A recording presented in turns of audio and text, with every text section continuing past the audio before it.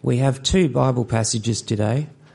The first is Isaiah chapter 35, verses 1 to 10, and can be found on page 713 in the Blue Church Bibles. The desert and the parched land will be glad. The wilderness will rejoice and blossom. Like the crocus, it will burst into bloom. It will rejoice greatly and shout for joy. The glory of Lebanon will be given to it, the splendor of Carmel and Sharon. They will see the glory of the Lord, the splendor of our God. Strengthen the feeble hands, steady the knees that give way. Say to those with fearful hearts, be strong, do not fear, your God will come. He will come with vengeance, with divine retribution. He will come to save you. Then will the eyes of the blind be opened and the ears of the deaf unstopped. Then will the lame leap like a deer and the mute tongue shout for joy. Water will gush forth in the wilderness and streams in the desert. The burning sand will become a pool, the thirsty ground bubbling springs. In the haunts where jackals once lay, grass and reeds and papyrus will grow. And a highway will be there. It will be called the way of holiness. It will be for those who walk on that way. The unclean will not journey on it. Wicked fools will not go about on it. No lion will be there, nor any ravenous beast. They will not be found there. But only the redeemed will be there, and those the Lord has rescued will return. They will enter Zion with singing. Everlasting joy will crown their heads. Gladness and joy will overtake them, and sorrow and sighing will flee away. The second Bible passage is Matthew chapter 11, verses 1 to 15, and can be found on page 976 in the Blue Church Bibles. After Jesus had finished instructing his 12 disciples, he went on from there to teach and preach in the towns of Galilee. When John, who was in prison, heard about the deeds of the Messiah, he sent his disciples to ask him, "Are you the one who is to come, or should we expect someone else?" Jesus replied, "Go back and report to John what you hear and see. The blind receive sight, the lame walk, those who have leprosy are cleansed, the deaf hear, the dead are raised, and the good news is proclaimed to the poor. Blessed is anyone who does not stumble on account of me." As John's disciples were leaving, Jesus began to speak to the crowd about John. "What did you go out in the wilderness to see? A reed swayed by the wind? If not, what did you go out to see? A man dressed in fine clothes? No. Those who wear fine clothes are in kings' palaces. Then what did you go out to see? A prophet? Yes, I tell you, and more than a prophet. This is the one about whom it is written, I will send my messenger ahead of you, who will prepare your way before you. Truly I tell you, among those born of women, there has not risen anyone greater than John the Baptist. Yet whoever is least in the kingdom of heaven is greater than he.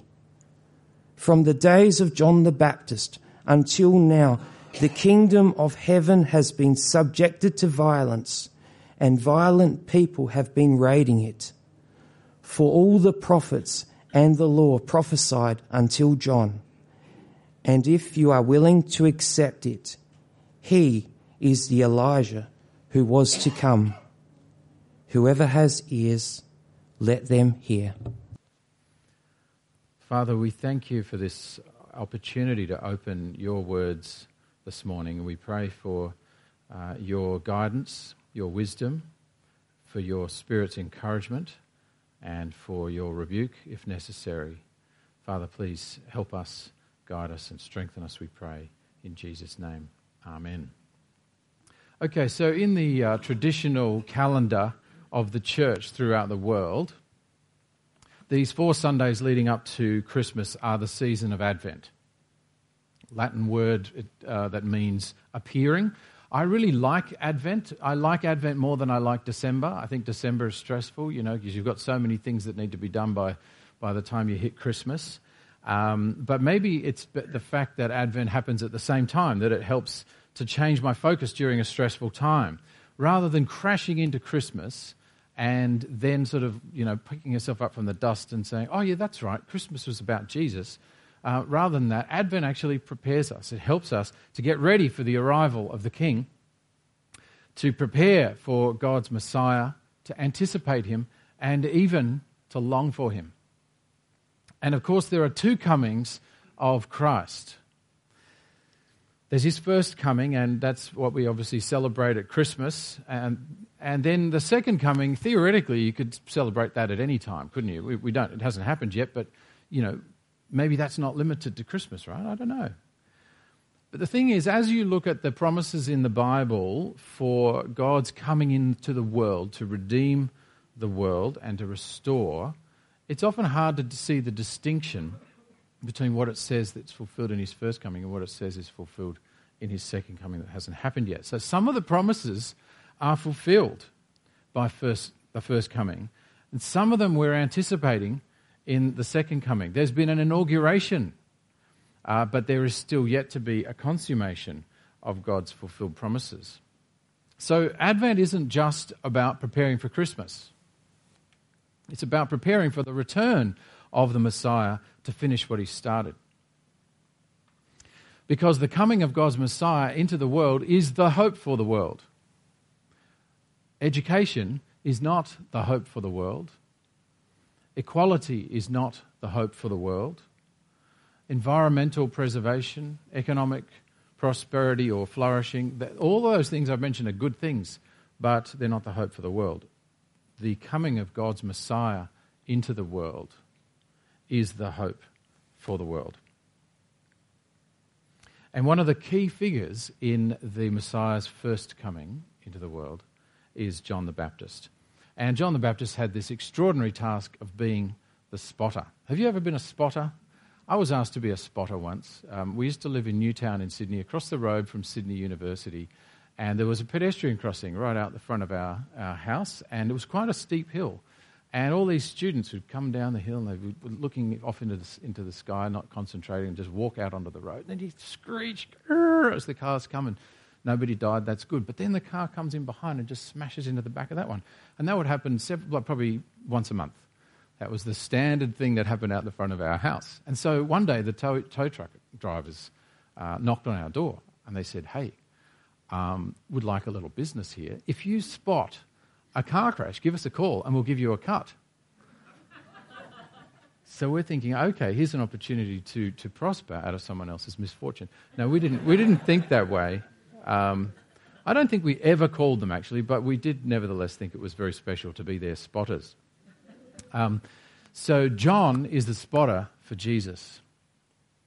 And in each of the biographies of Jesus, the Gospels, John is there identifying for the crowd who the Messiah is.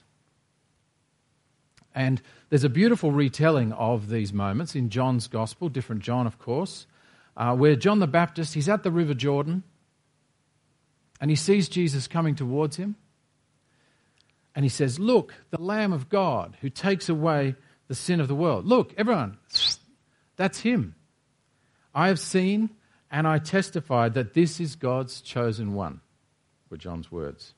Think of a legal process in a courtroom. Let the record show that the witness is pointing at the defendant. The next day, John's there at the river again, and this time he's got 2 of his own disciples with him, and Jesus passes by again, and John says, look, the Lamb of God. And you know what his 2 disciples do? They walk off, and they follow Jesus.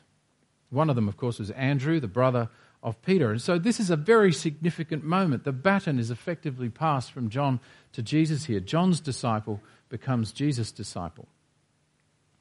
And so we come to Matthew 11, the passage we had read a few minutes ago. And by this time, John is in prison because things haven't fared too well for him in worldly terms since the passing of this baton. He's had a few things to say about Herod and the fact that he probably shouldn't be marrying his brother's wife, and he gets put into prison. He's spoken out and he's been put away. And from his jail cell, he's trying to take stock of where things are up to. He's still got some disciples. They're obviously looking after him and keeping him informed, particularly about what's going on for the Messiah. And this may come as a surprise, but it seems like in today's passage, John is having a wobbly. That's the technical theological term. He's having a wobbly. He's watching Jesus' ministry from a distance and he's having second thoughts. And he sends his disciples to ask Jesus a terrible question. Are you the one who's to come, or should we expect someone else? Crickets. You can hear the pin drop, and then there's muttering and murmuring. I just heard John the Baptist querying Jesus. You remember what John said? I have seen and I testify. Look, the Lamb of God. John's on record. But John's thinking, are you really? Because it doesn't look like it from my cell. This can only be deep discouragement on the part of John the Baptist. His life purpose, to be the spotter for the Messiah, and for some reason he's having real doubts. Was it all for nothing? Did he get the wrong guy?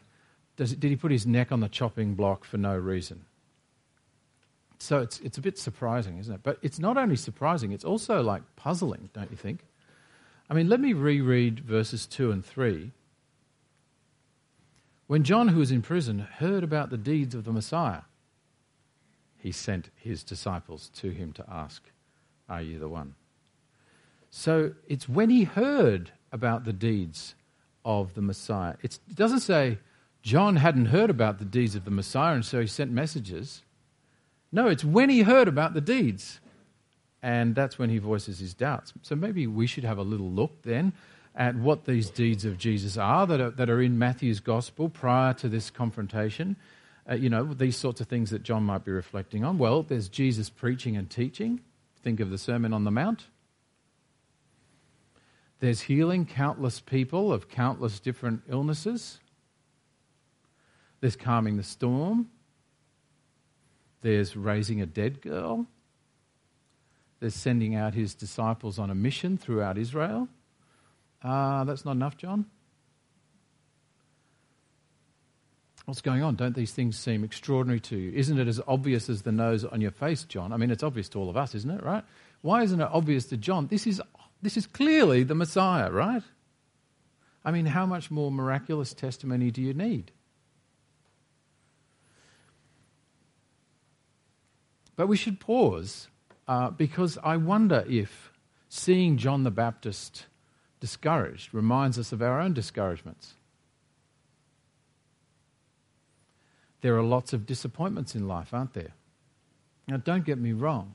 As Christians, I believe we are much better equipped to deal with the challenges of life than someone without the knowledge of the Creator and what His plans are for humanity. We're already way ahead.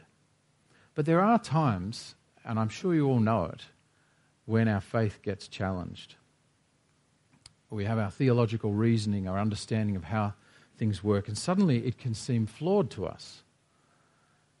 And this can really destabilise us. It can make us doubt. Some of you would know that here at Cornerstone College 3 years ago, a youth leader was struck by lightning and killed in the middle of a youth camp. I'm good friends with his brother, and his father is a well-known pastor in Adelaide, and this guy who died was an amazing bloke. He was kind and thoughtful and generous and affectionate, family man, well-loved. He was an amazing guitar player. He actually even played on an album I recorded a few years ago. And he was here doing the Lord's work. He was helping young people to be disciples of Jesus. And it wasn't like an accident that just, oopsie, it wasn't like he got, hit by a car or whatever. It wasn't that he was murdered by an evil person. He was struck by lightning. Who brings the lightning? Even the insurance company will tell you it's an act of God. Why would God do that to that person on that camp? It raises big questions, doesn't it? Another example of the spiritual discouragement that we can face. I was at the Adelaide Christmas pageant a few weeks ago with the kids, and it's a lot of fun. But then all of a sudden there's this wave of disappointment that comes over you at people's complete disregard for Jesus at the time.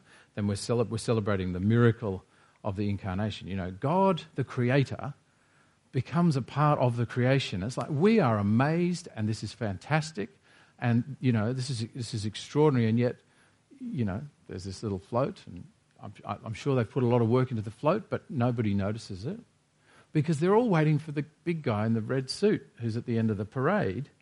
That's our Advent, the great arrival. Santa's here, and he's come to his magic cave. Welcome, O Santa. Of course, this year the cave had to be moved to the town hall because they couldn't afford to do it at DJ's anymore. So the council had to chip in so we don't miss out on Advent. The church seems so totally irrelevant. Don't you see that? And the only time the church pops up is, misconduct or outdated ideas. Do you find yourself being discouraged? And how does your sort of thinking about these things fare? Do you wonder, what is God doing? Is the church growing? The church should be growing, shouldn't it? And is the Spirit being successful in his work? Is Jesus the King of Kings, as we've just sung about? Is he the supreme authority over every government in the world? And what do we do when we face these discouragements? Well, we can try to make excuses for God. I think I do that quite commonly, actually. And in a sense, it's a certain kind of denial, isn't it? Or we can lose heart.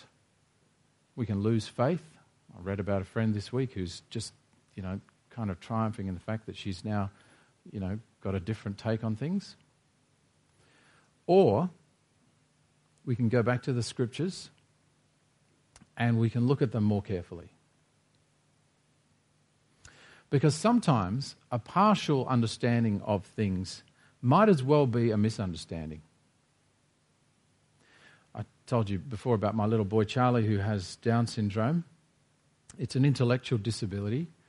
And he's very much looking forward, well, it's now upon us, isn't it, the beginning of the school holidays. Because for him, holidays means going away on a holiday. In fact, because we've often gone to Victor Harbour on a holiday, and I've been going to Victor Harbour a lot in the last year, I'll tell him, I'm going to Victor Harbour today, and he says, are you going on a holiday? So Ali and I, we've got to work out some kind of holiday that we can go on, or else he's going to find this whole school holidays experience quite unsatisfying. Sometimes a partial understanding might as well be a misunderstanding. After all, Jesus told Peter to get behind me, Satan, because of a partial understanding of the role of the Messiah and what the Messiah was going to have to face. So back to John the Baptist then, and what does Jesus say? Well, he kind of quotes scripture to him. This is Matthew 11, verses 4 to 6. Go back and report to John what you see and hear.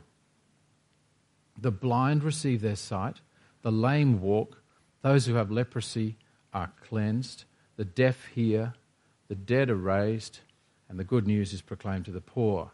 Blessed is anyone who does not stumble on account of me. So it's a paraphrase of Isaiah, that other chapter that we had from Isaiah 35 read. This is what you'll see when the Lord comes.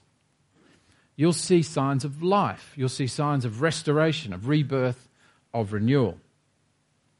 And if you're steeped in the scriptures, as John definitely would have been, then when Jesus cites a few verses, he's thinking, I know that passage. And it brings to mind the ideas of that passage and the surrounding words. And that passage from Isaiah talks about the desert and the wilderness rejoicing. This is a desert with feelings, expressing its feelings. It's bursting into bloom and shouting for joy when it sees the glory of God. Wow. And crucially, the verses immediately before the ones that Jesus is referring to about the sight to the blind and hearing to the deaf, the verses immediately before that say this. This is Isaiah 35, verse 3 and 4. Strengthen the feeble hands. Steady the knees that give way. Say to those with fearful hearts, be strong. Do not fear. Your God will come. He will come with vengeance, with divine retribution. He will come to save you. And I think that's the kind of action that John is expecting.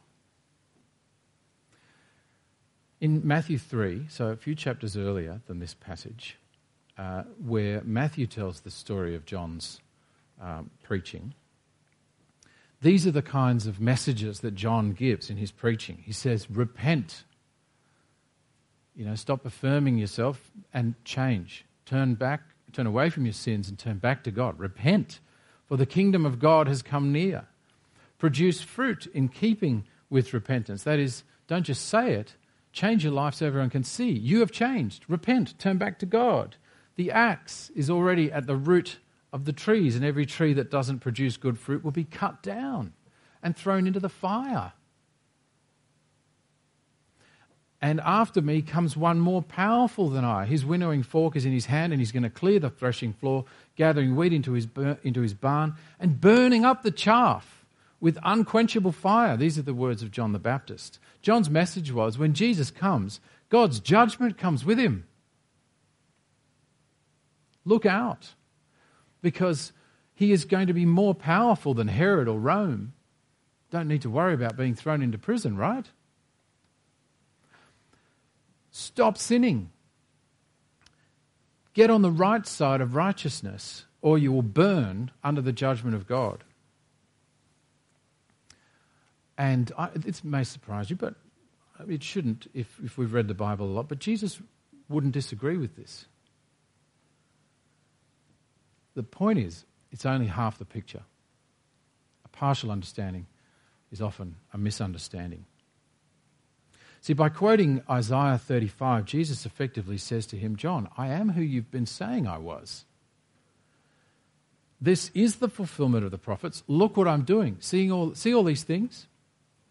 So be strong. Do not fear. I have come to save you. But how Jesus would save has not been revealed to John. And how Jesus would bring the judgment of God has not been revealed to John. These things weren't revealed to him, but they have been revealed to us.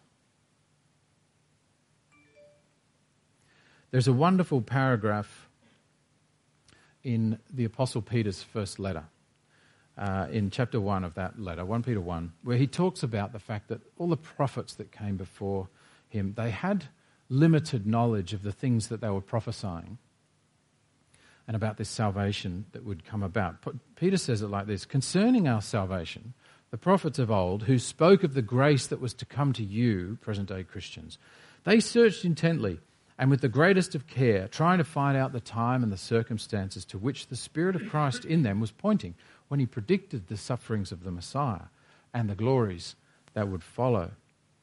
It was revealed to them that they were not serving themselves, but you, when they spoke of the things that have now been told you by those who preach the gospel to you, by the Holy Spirit sent from heaven. Even angels long to look into these things. They are so mysterious and so extraordinary. You see, the sufferings of the Messiah that Peter talks about here, they weren't part of John the Baptist's picture of what the Messiah would do. The glories that would follow, they were the second part of the picture, not the first part of the picture. The suffering comes before the glory. And these sufferings, they weren't part of Peter's picture either. And Peter even went so far as to tell Jesus he was wrong, that the Messiah must suffer. Jesus, you really... but of course, that's the moment where Jesus says, "Get behind me, Satan. You're thinking like the world.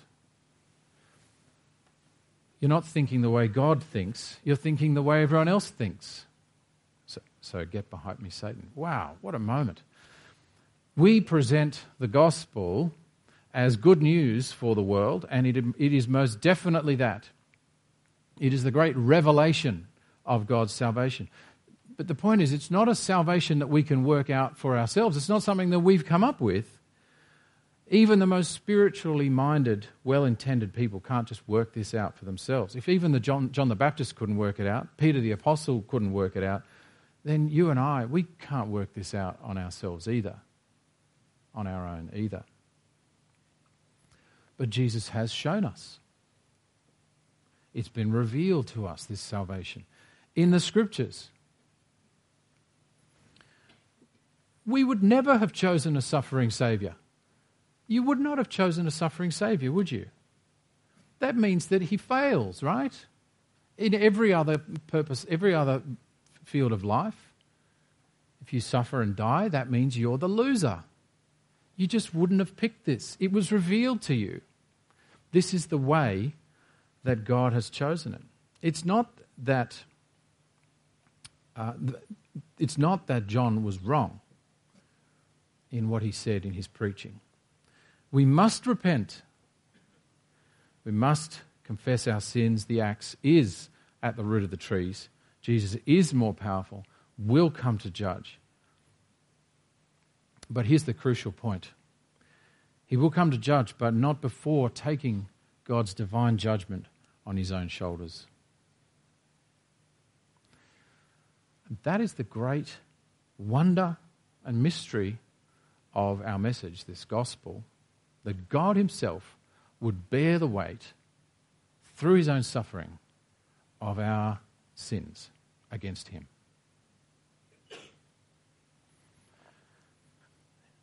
In Peter's letter in chapter 2, he would go on to say these words about this, 2:24. He himself, Jesus, bore our sins in his body on the cross so that we might die to sins and live for righteousness.